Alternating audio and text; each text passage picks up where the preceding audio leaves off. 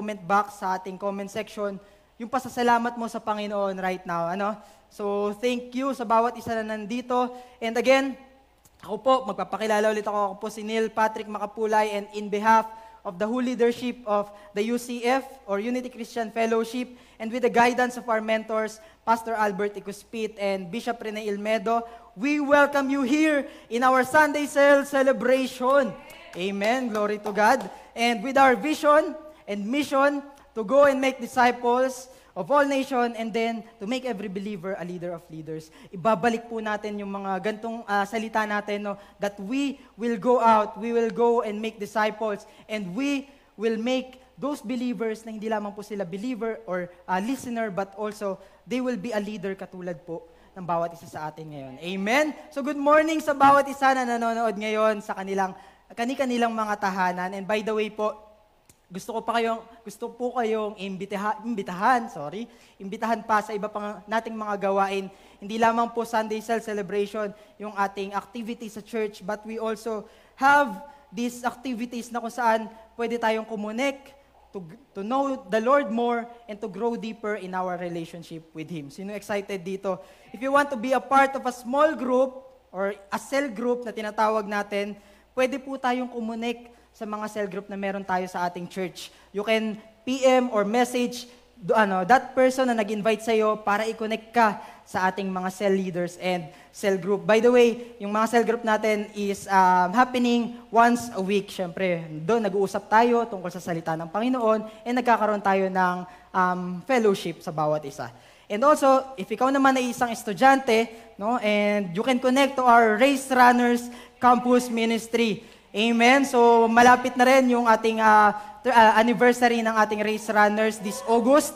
Glory to God. So, yung mga nag-i-invite dyan ng mga students, no, mas lalo pa natin paigtingin yung pag-i-invite.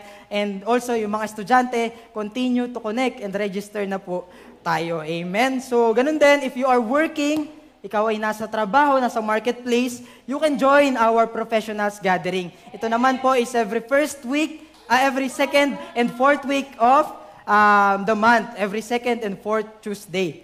So yan, it is happening every 8 p.m. So kung ikaw ay stressed na sa trabaho, gusto mong makarinig ng salita ng Panginoon, ikaw ay ma-encourage, pwede kang kumonek sa ating professionals gathering. And ganun din naman, if you need prayers, yan, syempre, sa panahon natin na to, kailangan natin ng prayers. We can connect sa ating pong gawain in our midweek corporate prayer that is happening every Wednesday, 7 p.m. naman po. So if you want to grow deeper sa iyong prayer life, pwede kang mag-join dito. By the way, we are always sending the link para dyan. So Zoom meeting po yung ating mga activities. If you have kids also in your family, meron kang nakababatang kapatid or meron kang anak, no, you can also connect them with our UCM Kids Church. Happening naman ito every 10 p.m. Sa Saturday natin. We are also currently having our leadership training. Palakpakan natin ang Panginoon sa ating mga SOL students. Yan, nasa SOL 3 Module 2 na po tayo. And this Sunday, ngayong mamaya po, after neto, is nasa lesson 9 and 10 na po tayo. Glory to God. Isang hakbang na lang, gagraduate na yung mga leaders natin. And meron na tayong mga panibagong leaders na makikita. Amen? And our graduation will be on August 15. So makikita natin yung mga posters dyan sa ating announcement, no, pag pina-flash ng ating media. And ayun po, hello dyan sa ating mga students ng SOL. Glory to God, gagraduate na sila. Lakpakan natin ng Panginoon. And in this time of pandemic, syempre, lalong-lalo po na kailangan nating i-engage yung ating mga sarili sa mga gawain sa Panginoon so that we can serve our purpose kung bakit po tayo naririto. No, imbes na ma-overwhelm tayo ng mga problems, ma-overwhelm tayo ng mga circumstances sa buhay, why not connect to our services? Why not connect to our activities? Dito mas mag-grow ka pa, dito mas may encourage ka, and you will know the Lord more in your life. Yan. Ibalik po natin, no? Let's have a heart for the lost. Let's engage ourselves in every activities in our community and also in sharing the gospel. By the way, meron din po tayong mga ministry. If you are part of UCF and you are desiring to serve the Lord kahit nasa kabila tayo ng pandemic, meron po tayong mga ministry na kung saan pwede po tayong maglingkod para sa Panginoon. Amen. Glory to God. So bago tayo magdire-diretso, nag-pray po muna tayo. Let us bow down our heads and let's feel the presence of God. Our Father in heaven, thank you for the word, Lord, that we will receive today. Salamat po, Panginoon, sa inyong presence kanina sa aming pong praise and worship, Lord. And thank you for filling us. And ngayon po, patuloy na pupunuan niyo pa po kami. Dalangin po namin na gawin niyo pong matabang lupa yung aming mga puso, na anuman yung seed or buto ng inyong salita na maitatanim sa amin, it will grow and it will bear fruit in our lives that will transform us, that will change us to the better. Maraming salamat po. We invite your Holy Presence to be with us, to teach us, and to guide us. In Jesus' mighty name we pray. Amen and amen. So glory to God. So right now, ulitin ko, nasa ika-4th week na po tayo ng ating theme ngayon, When God Speaks. Ayan. So last weeks or past weeks, tinuruan tayo about the Word of God. Ito yung light sa ating mga paanan. Ito yung light sa ating mga path. And ganun din, yung Word ng Panginoon, yan yung nagka-captivate sa atin upang tayo ay sumunod sa Kanya. Kapag hindi natin alam ang salita ng Panginoon, hindi din tayo matututong sumunod. And ganun din, tinuruan din tayo ng Panginoon last week, previous week lang, about the fear of God. Siyempre, kinakailangan na nandun yung respect, humility natin sa salita ng Panginoon every time we are going to the presence of God. Amen po. And right now, maganda po yung ating message for today. We will know more about the voice of God. Amen. So for just an introduction, sino dito yung nakakapagbasa sa Facebook, nakakapakinig ng mga balita? Ayan, ang daming mga balita ngayon, ang daming mga informations na nare-receive natin. And isa dito ay yung nalalapit na eleksyon. Diba? Ngayon pa lang, ang dami na nating mga boses na naririnig. Ang dami na nating mga kandidato na nakikita at nagpaparamdam. Ilang buwan na lang po ay mag-e-eleksyon na naman. At marami yung mga tao o maraming mga nasa posisyon ngayon ang nag-aasam na mas mapunta pa sa mas mataas na posisyon. Nagpaparamdam na sila, kinakausap na nila yung mga tao dahil gusto nila na sabihin kung ano yung boses na gusto nilang sabihin. Sinasabi nila, ako dapat ang nakapwesto dito dahil ito ang gagawin ko. Ito ang nais kong ibigay or ipakita. And mula dun sa pinakamataas na position, president, hanggang sa pinakamababa, lahat sila ngayon ay nagpaparamdam na. Sa television, nababalitaan natin, merong mga nabubuong mga tambalan. Meron din naman sa Facebook pa lang nag-iingay na, and minsan pa nga nakakarinig tayo yung mga boses nila or yung mga salita nila, sinisiraan pa yung iba. But the question is, sa dami ng mga boses na naririnig natin ngayon, whose voice will we hear? Whose voice do you hear? Sinasabi nila, ito yung pakinggan ninyo, ito yung tanggapin ninyo. Yun yung mga sinasabi ng mga politicians na ito. And whose voice yung ating pakikinggan sa mga oras na ito. Sigurado ba tayo na kapag pinakinggan natin sila after this election or after this season, ay mangyayari yung mga binigay nila or sinabi nila sa atin? Whose voice among them will we hear? Alam niyo po ba, same with that situation, ang Israel din ay nagkaroon ng mabigat na problema. Sa 1 Samuel, kung mababasa natin, 1 Samuel chapter 3 verse 1, basahin ko po. The boy Samuel ministered before the Lord under Eli. So meron po tayong character, si Samuel and si Eli. In those days, the word of the Lord was very rare. There were not many visions. Sa panahon na ito, si Samuel ay nakita natin or inintroduce. And sabi dito, ang minister or ang priest that time is si Eli. Pero kakaunti lang or bibihira nilang marinig ang salita ng Panginoon. The voice of the Lord or the word of the Lord was very rare. So katulad sa panahon natin ngayon, Do we still hear the voice of God? Do we still know the voice of the Lord? And mabigat yung kanilang problema dahil bibihira nga nila mapakinggan ng Panginoon. Dumadating sa punto na dahil hindi sila nakakarinig, they were misdirected. Dumadating sa punto na kung ano na lang yung alam nilang gagawin nila, base sa kanilang kakayanan, doon na lamang sila nagre-rely at hindi sila nagre-rely sa gagawin or sa sinasabi ng Panginoon. That's why ang kanilang buhay is just for survival, misdirected. Amen?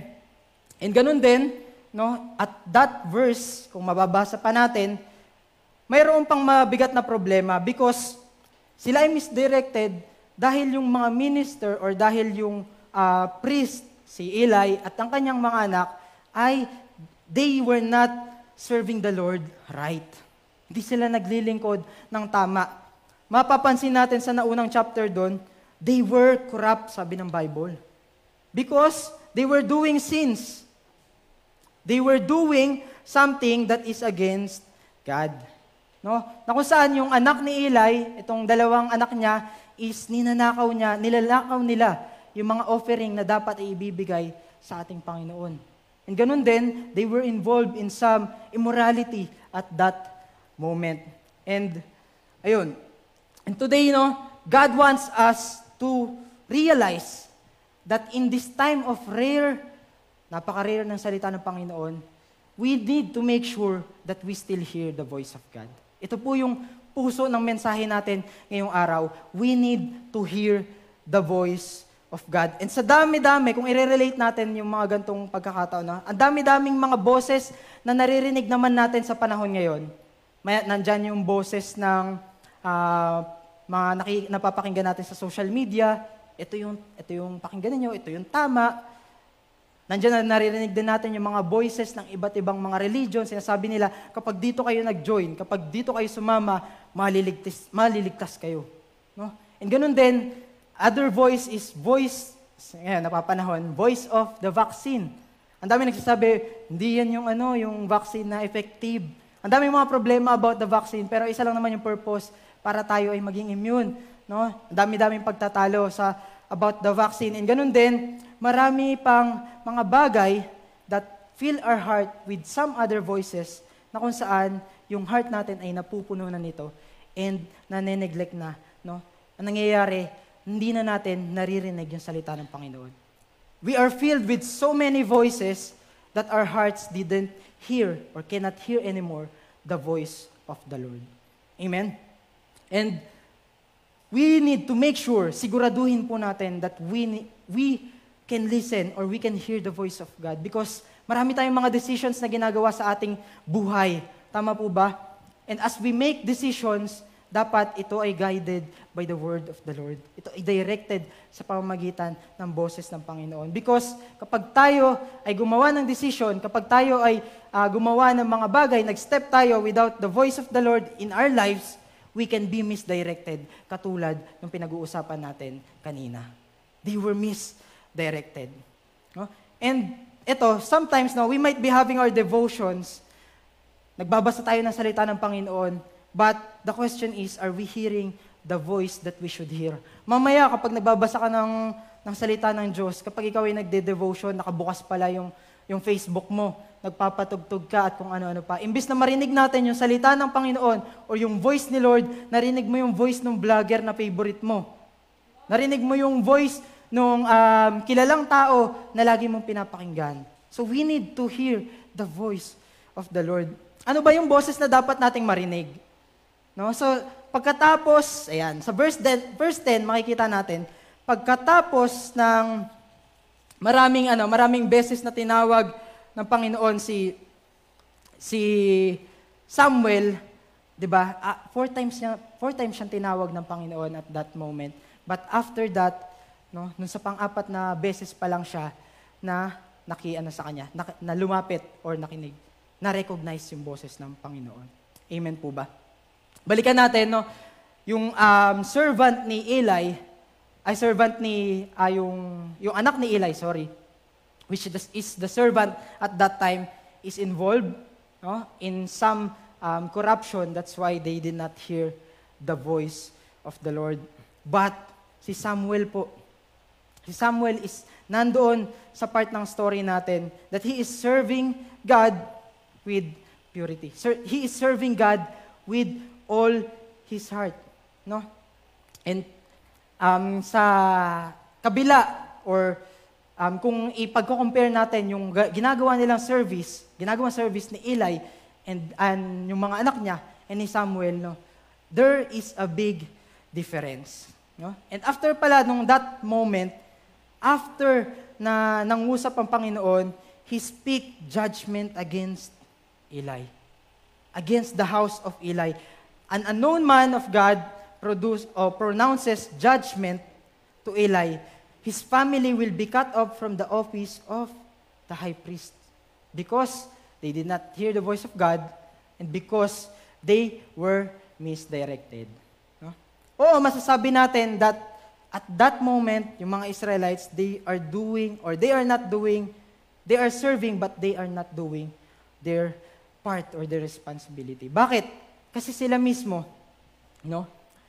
Sila mismo, nilalabag nila yung sinasabi ng Panginoon. Andyan si Eli at that time, pero hindi niya dinisiplina na maayos. Nangusap na si Lord sa kanya na itong mga anak mo na to, may problema. Itong mga anak mo na to, ito yung ginagawa, but still, hindi niya ito itinama.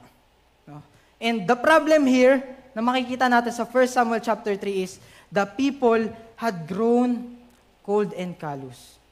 They have grown cold and callous. Kinakalyo na yung puso. Hindi na makarinig sa salita ng Panginoon. And it seemed that there is no one in Israel who could be receptive to the voice of God. Wala nang makapakinig dun sa salita ng Panginoon. God is willing to send His voice. God is willing to speak out His word. Pero ang problema, wala nang nakaka-receive sa Kanyang salita. Kaya ngayon, Lord, ang Diyos at that time, naawa siya sa kalagayan nila. He had pity on Israel and to this nation. That's why He desired to communicate His voice or Himself to them. Sinubukan ng Panginoon, nakausapin sila, but with their situation, the voice of the Lord was very rare. Papaano makipag-usap ang Panginoon? And dito sa 1 Samuel chapter 2 verse 35, ano yung naging desisyon ng Panginoon? God decided to speak to this young man named Samuel. Sabi dyan, 1 Samuel 2:35, I will raise up for myself a faithful priest who will do according to what is in my heart and mind. I will firmly establish his priestly house, and they will minister before my anointed one always. Sa chapter 3, verse 1 ng Samuel, mababasa natin that God started to communicate with Samuel. Nag-umpisang kumausap ang Panginoon sa tao sa pamamagitan ni Samuel. Remember, the voice of the Lord was very rare. It was precious at that time. But God decided to speak to some young man, which is named Samuel. And after those long years, doon pa lamang nakarinig ang Israel mula sa Panginoon.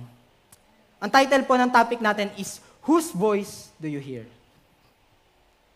Mapapakinggan natin, no? Kanina sinabi ko na 4 times na tinawag si Samuel ng Panginoon. Nung first time na tinawag siya, tumayo siya sa kanyang pagkakahiga at nilapitan niya si Eli kasi ang pagkakaakala niya, boses ni Eli or Eli ang kanya naririnig. Pangalawa at pangatlong beses, naulit yung pagtawag sa kanya ng Panginoon at same yung kanya naging respond. But after 3 times, na-recognize ni Samuel that it is the voice of the Lord because Eli told him na ito ay boses ng Panginoon. Kapag nagsalita ulit siya, sabihin mo, speak, for your servant is listening. 1 Samuel 3, verse 10, the Lord came and stood there, calling us the other times, Samuel, Samuel. Then Samuel said, speak, for your servant is listening. Sabi niya, mangusap ka, Lord, dahil yung lingkod mo ay nakikinig. No? Marami tayong mga boses na naririnig ngayon, but the question is, whose voice do you hear? And for our number 1 point, no, some hear voice, but not the voice of God. Some hear voice, but not the voice of God. There are many voices today, but voice ng balita, voice ng kapitbahay natin, voice ng boss mo na laging sinasabi, nasa na yung hinahanap ko? Ito na ba, nagawa mo na ba to? Ito na yung gusto kong gawin mo. So there are many voices, different people, different opinions. Tama po ba? And all of those voices desire to be heard. They speak to be heard. And whose voice will you hear sa mga current na nangyayari sa ating paligid? Nung nakaraang araw lamang po ay lumindol, no? Andyan, dumami na, or narinig natin yung mga balita, 1 minute pa lang, may balita na, uy, lumilindol, ang lakas dito sa amin. No? And maraming mga tao, nagpanik, natakot. Isa na doon, yung nanay ko, natutulog kami. Biglang tumayo, nagulat siya na lumilindol, ang tagal. Pero glory to God, hindi naman siya nagpanik na, ay, gusto sigaw siyang ganon. Pero sabi niya, in Jesus' name, in Jesus' name, in Jesus' name. No? So whose voice do you hear? Sa dami ng mga kaguluhan sa labas at sa loob natin, ang daming boses nating narinig, but whose voice do you hear? Many people are nadidefocus sa mga oras na ito. And maaaring may point din, may time din na tayo ay nadefocus because there are many voices that we are hearing that filled our hearts. Punong-puno yung puso natin. Punong-puno yung isipan natin. Gulong-gulo na tayo. And we might, ayun nga sabi ko kanina, nagbabasa tayo ng salita ng Panginoon. Pero dahil dun sa mga boses na yun, ino-overwhelm ka, kinakain yung puso at isipan mo, hindi na natin naririnig yung salita ng Panginoon. And katulad ni Samuel, nung tinawag siya ng Panginoon, Samuel, anong naging response ni Samuel? Speak, for your servant is listening. Dapat po pala, yung desire natin is to hear the voice of God, not to hear the other voices in our lives. I-desire natin, nasain natin, na bukod dun sa mga tao na yon, bukod sa mga ingay sa paligid, ang boses ng Panginoon ang ating naririnig. Bakit nga ba hindi na natin naririnig yung salita or boses ng Diyos? Kung babalikan natin yung chapter na binabasa natin, the high priest Eli was already old, matandang-matanda na siya, and siya ay nandoon sa punto na patapos na siya sa kanyang pagsaserve. He is serving with his children, but although they were supposed to take over, although sila ay papalit na dapat kay Eli, they had no interest in serving the Lord. Yes, they are serving, but they did not know the Lord. Yes, they are serving, but they have no interest on God. Sad to say, And when little Samuel, si Samuel ay dumating dun sa temple, God was paying close attention to him. Nakatingin na ang Panginoon kay Samuel na dahil nakita niya yung mga tao na ito na naglilingkod, na wala sa puso nila, wala sa kanilang willing na makinig sa Panginoon, no? Ginusto ng Panginoon na kausapin si Samuel. And ganun din, gustong-gusto din po tayong kausapin ng Panginoon. God wants to speak to us. Gusto na ng Panginoon na ibigay sa iyo yung mensahe, gusto na ng Panginoon na ibigay sa iyo yung word niya, but ang tanong is, are you willing to listen to the voice of God? Are you willing to receive His word? We can hear the voice of God because of disobedience. Every time that God commanded us to do something and we choose to obey ourselves rather than God, doon natin na may miss out yung boses ng Panginoon. We can hear the voice of God because of the sins that we committed in our hearts and in our lives. Katulad nung sa story natin, they were corrupt, they were stealing the offering that is for God. They committed sin. We can't hear the voice of God because we don't have a personal relationship with Him. Paano mo nga naman maririnig yung sinasabi sa iyo ng nanay mo kung hindi mo siya tinuturing na isang nanay? Paano mo papakinggan yung sinasabi sa'yo ng magulang mo kung hindi mo sila tinuturing na sila ay may relationship sa inyo? Same with God.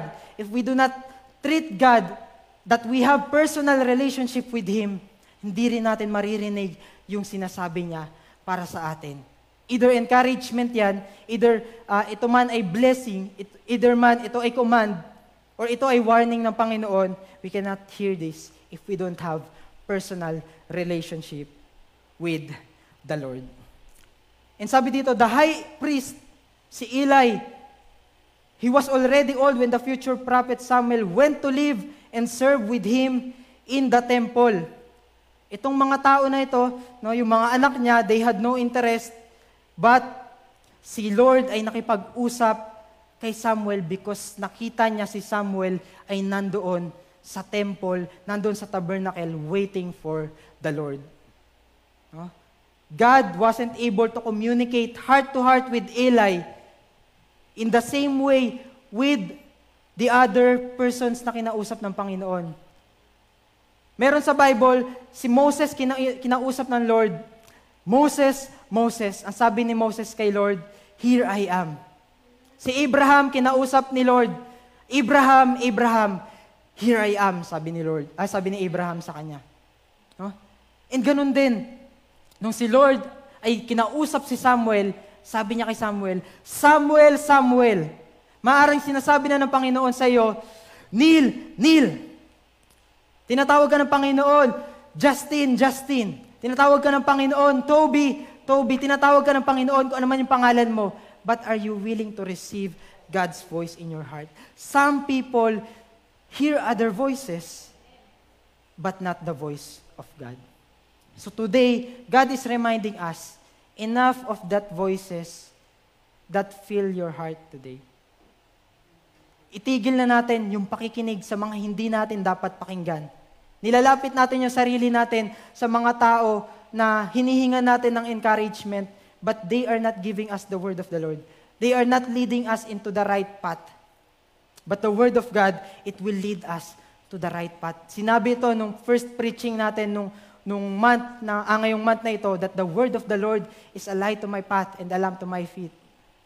No? So, ibig sabihin po, God will direct our lives if we will listen to the right voice. And we will not listen to the other voice. For our number 2 point, some hear the voice of God. Kanina, some hear other voices. But today, some hear the voice of God. Then the Lord came and stood there, sa verse 10, calling us at the other time, Samuel, Samuel. Then Samuel said, speak, for your servant is listening. Sinasabi po ng Panginoon sa atin ngayong umaga, the voice of the Lord can be heard.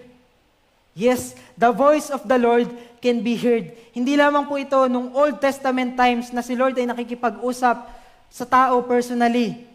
No? Baka ganun na yun nasa isip natin that sila Moses lang, si Abraham lang yung kinakausap ng Panginoon. But today, the voice of the Lord still can be heard. We are in this moment, nakakausapin at kinakausap pa rin po tayo ng Panginoon. Saan natin napapakinggan or naririnig ang boses ng Panginoon? We hear the voice of the Lord when we are in the place of worship. Si Samuel, he is lying down in the presence of the Lord. Nasa tabi po siya ng Ark of the Covenant or Tabernacle. And narinig niya yung boses ng Panginoon because he is lying down, he is laying down doon sa position na yun. And same with our lives. If we will place our heart, our lives, doon sa pwesto na kung saan nandun tayo sa presence ng Panginoon, we can hear His voice. It can be heard, hindi lamang isang beses. Hindi lamang nung ikaw ay na-born again. Hindi lamang nung ikaw ay naka-receive ng salvation. But daily, every day, pwede po nating marinig yung salita ng Panginoon as He communicate to us in our quiet time, in our devotion. Every time we hear and we listen, every time we read the voice of the Lord, the Word of God. Hindi lamang po isang beses, kundi every day, every moment, pwede pa rin tayo makipag-communicate at marinig ang boses ng Panginoon. Nandiyan, nasa trabaho ka, no, pwede mong kausapin ng Lord, pwede mo kausapin ang Holy Spirit, no, Holy Spirit, I need your direction, I need your instruction. No? If we will only open up our hearts and let our ears be open to God's voice, you can hear His word. The voice of the Lord should be received immediately with reverence, with humility, and with obedience. Dapat pala nandun yung pagpapakumbaba natin at yung paggalang natin sa salita ng Panginoon every time na tayo ay nagbabasa ng Kanyang salita. Sinabi din ito ni Jethro last week, fear of the Lord. We need to submit to the voice. We need to submit to God's word. Why? Because if we will not humble ourselves, we cannot know God. The voice of the Lord should be received with reverence. May pagpapakumbaba at paggalang. Katulad na kung paano mo ginagalang yung mga tao na nasa mataas na posisyon, dapat nga mas matindi pa. Dapat nga mas lamang pa. Kung nire-respect mo yung boss mo, kung nire-respect mo yung magulang mo, kung nire-respect mo yung kaibigan mo, dapat yung respect mo sa Panginoon kapag siya ay nangungusap at nagsasalita sa iyo, dapat mas matindi. Dapat mas mataas yung level because God is higher. God is greater than those people. Maaring sabihin nila sa iyo, ito yung tama, ito yung maganda, and tama naman, na-lead ka sa tama or na-encourage ka, but higit sa lahat, yung voice ng Panginoon, it will bring us to a life that is full. That will lead us to a life that is abundant. No? Because when God speaks to us, there is blessing. When God speaks to us, there is leading. When God speaks to us, nandiyan na ililid niya tayo sa tamang direksyon. Amen? And sometimes the voice of the Lord, it reveals a message of warning. It reveals a message of judgment. Katulad nung pangungusap na sinabi niya para kay Eli. No? Nag-warn si Lord at sinabi niya that he will be cut off. Yung family niya will be cut off in the office. No? And sometimes sa buhay natin, may mga mensahe, may mga warning na ibibigay ang Panginoon. And we need to hear and we need to listen. Because kung hindi natin yung papakinggan, mapupunta tayo sa buhay, mapupunta tayo sa isang direksyon na hindi natin gustong puntahan. Mapupunta tayo dun sa punto na tayo ay masisira, mawawasak. Huwag na nating hintayin na dumating pa tayo dun, but listen to God's voice as He speaks and as He communicates to you. We can hear God's voice if we have this in our heart. Pure heart. Kung ang puso natin ay puro lang, kung ang puso natin ay dalisay na, Lord, whatever your message is, whatever your word is for me, no, nandyan dapat na yun yung papakinggan at tatanggapin natin. Mamaya kasi, pagdating nung nagsabi sa iyo, Lord, may message siya na binigay, sinabi mo, hindi para sa akin to. Para sa kaibigan ko to. Para to dun sa sa kasama ko. Para to dun sa ka-office ko. But si Lord, nangungusap siya sa iyo personally. No? And you need to have a pure heart to receive it with humility and with reverence. And a heart-to-heart relationship with God. If meron tayong heart-to-heart relationship sa Panginoon, pwede tayong magkaroon ng heart-to-heart talk sa Kanya. Tama ba? Kung meron ka relationship sa isang tao, nakakapag-communicate ka sa kanila, nakakapagsalita ka sa kanila, nakikipag-usap ka sa kanila. And same with God. If we have a heart-to-heart relationship with the Lord, we can have a heart-to-heart conversation or talk with Him. Amen? Sabi nga dito, if we are humble before the Lord, no, nandyan na itataas ka ng Panginoon. Ibibigay niya sa iyo ang kanyang mensahe. And sabi dito, God resists the proud but gives grace to the humble. Today, are we ready to listen to God's voice? Are we ready to hear His voice? Number 1 point natin, some hear other voice, but not the voice of God. But some hear the voice of God. The question is, meron pa ba tayong puso na merong purity?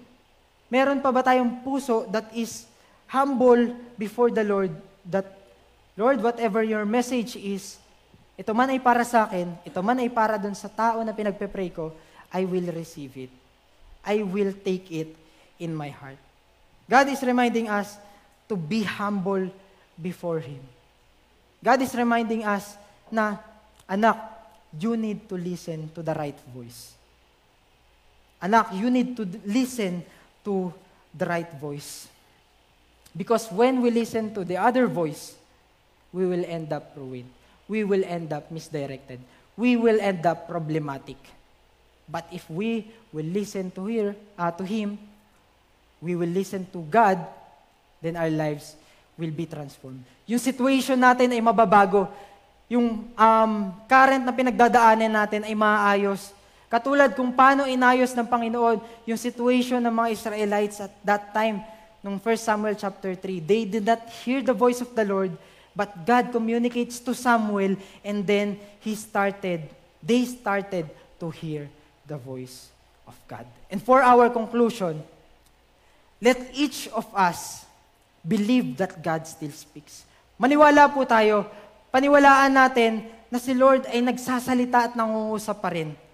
Hindi lamang dun sa Bible or sa word na binabasa natin, God can also communicate with us through our cell group, through our Sunday cell celebration, through every gathering na pinupuntahan natin that is related sa salita ng Panginoon.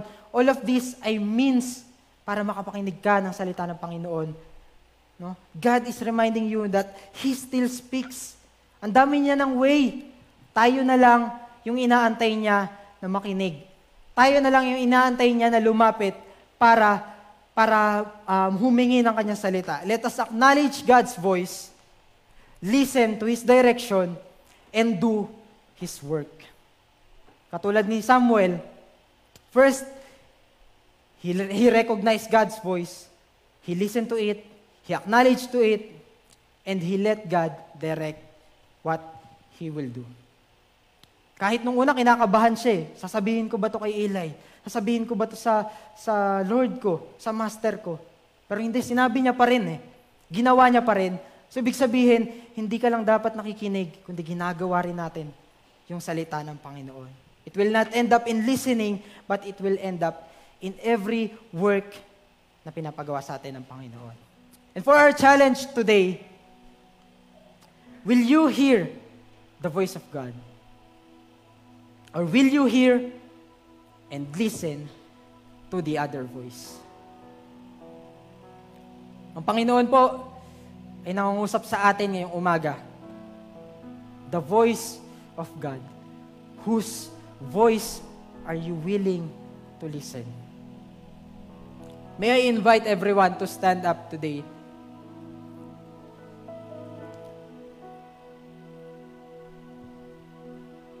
Pikit natin yung mata natin. And balikan natin yung mga times that you hear many voices. O kung ikaw ay naririto ngayon sa ganitong sitwasyon, Lord, ang ingay na. Lord, ang gulo ng paligid. Lord, ang hirap ng problema. Puro kahirapan, puro hindi magagandang balita yung naririnig ko sa balita. Puro na lang trahedya, puro na lang bagyo, puro na lang lindol. Puro na lang sakit. Lord, puro na lang voices na nagde-demotivate sa akin. Lord, I am stressed. I am full, Lord. Lord, dumadating sa point na minsan, hindi ko na kayang hawakan pa to. And aminin natin sa Panginoon that there are moments in our lives na hirap na tayo, bigat na tayo because we choose to listen the other voice. First step is to acknowledge it. First step is to let God know your heart. Kasi kapag nakita ng Panginoon that you are willing to listen to Him, that you are willing to surrender to Him what you have, that you are willing to listen to Him rather than those voices. Lord, maraming nagsasabi sa akin, ito yung tama. Lord, maraming nagsasabi sa akin, na hindi dapat yan ang ginagawa ko. Lord, marami nagsasabi sa akin na hanggang dito lang ako. Sabi sa'yo ng Panginoon, kapatid, listen. Right now, listen. I am here. My voice is what you need. My voice will direct your path. My voice will be the light in that darkness in your mind, in your heart, and in your soul. God can quench every thirst. You are asking for the Lord, for His voice. Nag-aas tayo sa Panginoon, pero minsan hindi tayo makarinig. Huwag tayong tumigil. Huwag nating i-stop. But the more na parang nararamdaman natin na hindi natin naririnig yung Panginoon, the more na dapat mas lalo pa tayong lumapit sa Kanya. The more na i-desire natin, Lord, speak, for your servant is listening. May we have a heart katulad ni Samuel. May we have a heart that is willing to receive. So that our hearts will be changed. So that our hearts will be transformed. So that our lives, our situation, our families, our workplace, our nation can be changed and transformed by God. It will start in you. It will start in us as we listen to the right voice. Father God in heaven, you know the heart of these people. Maaring hindi ko po alam kung ano yung pinagdadaanan nila, isa-isa. But ikaw ang mas nakakaalam, Panginoon, kung nasaan sila ngayon. Lord, speak to us. Speak to them. Speak to me, O God. We are listening. We are ready to listen. Today, Lord, salamat po, Panginoon, dahil unti-unti binubuksan niyo po yung aming mga puso. You are releasing the fear. You are releasing those worries. You are releasing those anxieties. You are releasing those problems. You are giving strength. You are giving encouragement. You are giving those people the provision that they need at that moment, at that right time sa kanilang mga buhay. Salamat po, Panginoon, dahil nandyan ka upang kami ay kalingain. Salamat po, Panginoon, dahil willing ka pa rin na kausapin kami kahit may mga pagkakataon sa aming buhay na kami ay hindi naging receptive sa inyong salita. But right now, Panginoon, kami ay lumalapit at willing na marinig ang inyong salita muli. Lord God, salamat po, Panginoon, because you have opened up our hearts, and right at this moment at sa mga susunod pa, we can hear your voice clearly. Thank you, Father God. This is our prayer in Jesus' name. Amen and amen. If you are that person that is hearing God's word today, that, anak, I want to come into your heart and in your life, narinig mo na yung voice ng Panginoon, kinakausap ka na niya, kapatid, ipikit mo yung mata mo at i-open mo ang iyong tenga. Buksan mo din ang iyong bibig at sumabay ka sa panalangin na ito. Ama naming Diyos, na makapangyarihan sa lahat, kami po ay lumalapit at nagpapakumbaba. Humihingi ng kapatawaran sa lahat ng aming mga kasalanan na nagawa simula nung kami ay bata pa hanggang sa mga oras na ito. Iniimbitahan ka po namin, Panginoong Hesus, na pumasok sa aking puso at sa aking buhay. Inaanyayahan po kita na maging Panginoon at aking tagapagligtas. At simula sa oras na ito, tinatanggap ko po ang buhay na walang hanggan. Isulat mo po ang aking pangalan, banggitin mo yung pangalan mo, Neil Patrick Makapulay, sa aklat ng buhay at wag nang alisin pa. Salamat po, Panginoon, sa pangalan ng anak na si Jesus. Amen, amen, at amen. Amen. So, glory to God. Praise unto our Lord. Hallelujah. Palakpakan po natin ng malakas ang ating Panginoon. If you have received the Lord in your heart and in your life,